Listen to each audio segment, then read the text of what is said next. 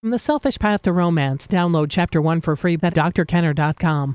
Why didn't you call? I'm sorry. I didn't know it was so late. Tyler and I were talking. That boy is irresponsible. No, Mom, it's not his fault. And that's from Buffy.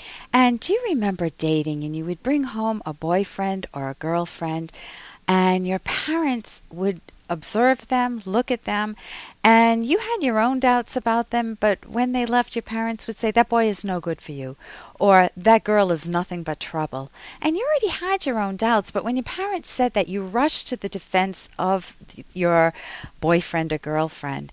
Those type of dynamics go on all the time, that even though you have your own doubts, you're not able to explore them with your parents because they come down so hard on you that you rush to the defense of someone that may not be good for you, and you kind of know it. I'm Dr. Ellen Kenner, and my show is The Rational Basis of Happiness. I'm a clinical psychologist. You can pick up the phone right now and ask me any question that you would ask a counselor or a therapist. And right before the break, I was talking to Meredith, and during the break, we talked about how her coping strategy, begging and threatening her husband, was not working. And another coping strategy she had was to continually beat up on herself, telling herself that had she not told her husband that she hated him, he might still be with her now. But there was so many other problems in the relationship. He always felt like she was not good enough and expressed that to her in many areas, whether it was housekeeping or not working, not having the same level of ambition. So we talked about reframing it, how she needed to look at the bigger picture and value herself, and that she was not at ease with her husband for many years, even though they had been married for, I don't know, something like, was it 13 years or so? Even though they had been married for a long time, she wasn't at ease with the relationship throughout. And if she can look at it as giving herself the opportunity to back off, try a different coping strategy, get some social supports, and maybe she'll find someone who's better suited to her pacing of life, or maybe her husband will take another look at her if she backs off and gives him some distance to reassess the situation and maybe take a look at his own behavior. I'm Dr. Ellen Kenner again. My number's toll-free, 1-877-Dr. Kenner. And right now, I want to welcome Debbie to the show. Debbie, you're having some problems with your teenage son? Yes, I am. Yeah, tell me what happened. Your husband died? Yes, my husband was killed over in Iraq 18 months ago now. Oh, that is sad. And we've been in therapy. Yeah. I've taken them to support groups that are definitely for military families. However, my son he got involved with one of the other children that also lost her father. And she's a bit younger, and we told them that they couldn't date, that they could only be friends and everything. How old is he? He's 15. He's 15 and she's... I don't even want to say this on video. Okay, go ahead. And, we told them that they couldn't see each other and everything. You mean dating? They couldn't date. That they could see each other, at the teen groups and everything, and that were, for support. It was the grief group for the teenagers, for the kids. And she lives quite a ways away from us, and she found a way to get here, and they did things that they shouldn't have, being so young. Mm-hmm. And we found out about it, and of course then everything had to stop because, she was finding ways here, and we didn't know about it. And she's a resourceful gal. Yes, she is. She's very, and from what I understand, she had issues before her father died. Okay. I just recently found this out. And what effect has it had on your son? Now he is being extremely disrespectful. He skipped school today. He's telling me that I'm not the boss of him, that I can't tell him what to do anymore, and that I just need to stay out of his life, and I can't, do anything to him, and basically, I mean, being completely rebellious. Was that what he was like before?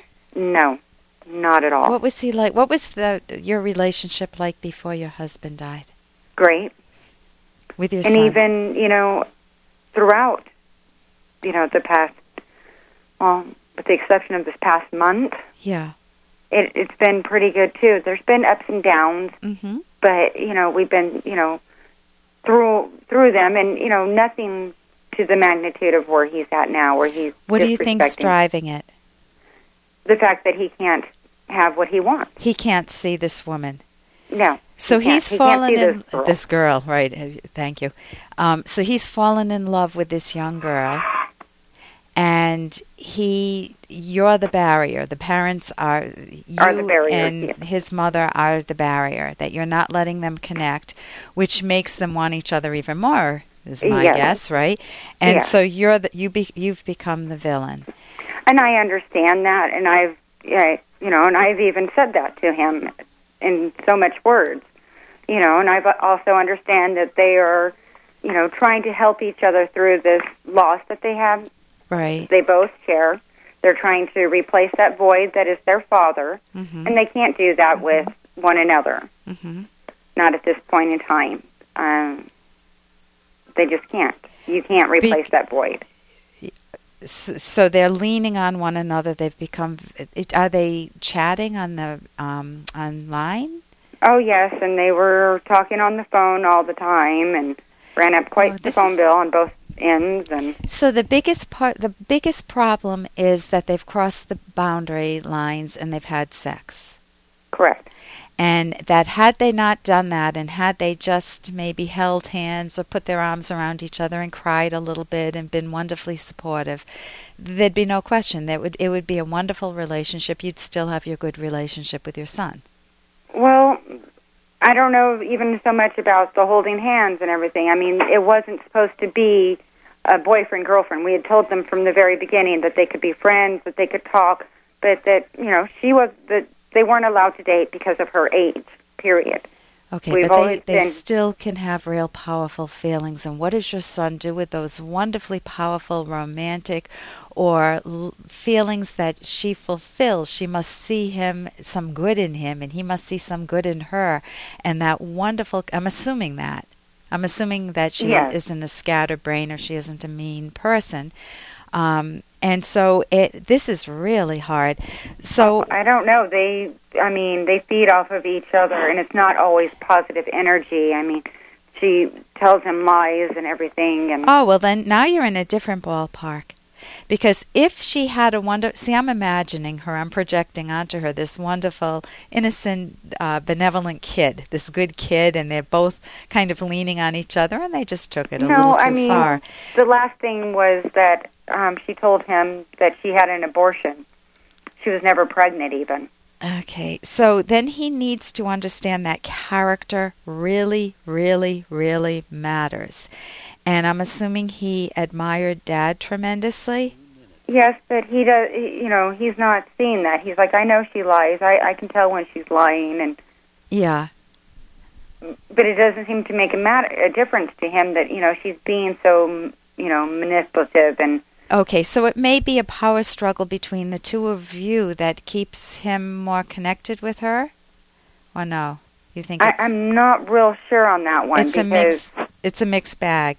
Let me tell you some things you can do, because unfortunately we're on radio time. I wish we had a full hour. One of the things, if you can go back and remember some real endearing times that you guys had together and remind him of them, just in passing. I remember the time that we laughed so hard, and just bring up some good memories of the two of you together. Even Dad can be there, because it could be some grief response. I mean, I'm sure you're getting a lot of information on grief. I'm going through the grief process. And you can even tell him, I wish we could rewind and have some good times with one another, and just to try to help him reconnect with your good relationship with one another. That's what I would focus on at this point. Okay, because these are at the point where he's like refusing to talk to me. Let me take this during the break because it Okay. sounds like there's a lot more I'd like to say, but I don't have the time right at this moment. So I'll catch up with you in a moment. And it's coming up, we have a cognitive therapist. I will be talking with Dr. Judy Beck from the Beck Institute for Cognitive Therapy, and we'll be demonstrating what solutions might be available for your problems if you walked into a cognitive therapist's office. I'm Dr. Ellen Kenner on the Rational Basis of Happiness. Here's an excerpt from The Selfish Path to Romance by Dr. Ellen Kenner. What practical steps can you take to make sure that intimacy is a priority and not a duty? Start by always promoting strong emotional intimacy and visibility. Find ways to reduce fatigue. Discover the best ways to create a romantic mood. Set aside private time. Make sure you and your partner both experience pleasure so that intimacy will be something to look forward to. Share fantasies if both of you feel safe doing so. Of course, as you age, your body still needs to be able to cooperate. Some factors are more controllable. You cannot control your actual age, but you can have some influence on how well your body functions as you get older. Regular exercise, a healthy diet, stress reduction, and getting enough sleep are all important to your physical and emotional well-being. You can download Chapter 1 for free at drkenner.com, and you can buy the book at amazon.com.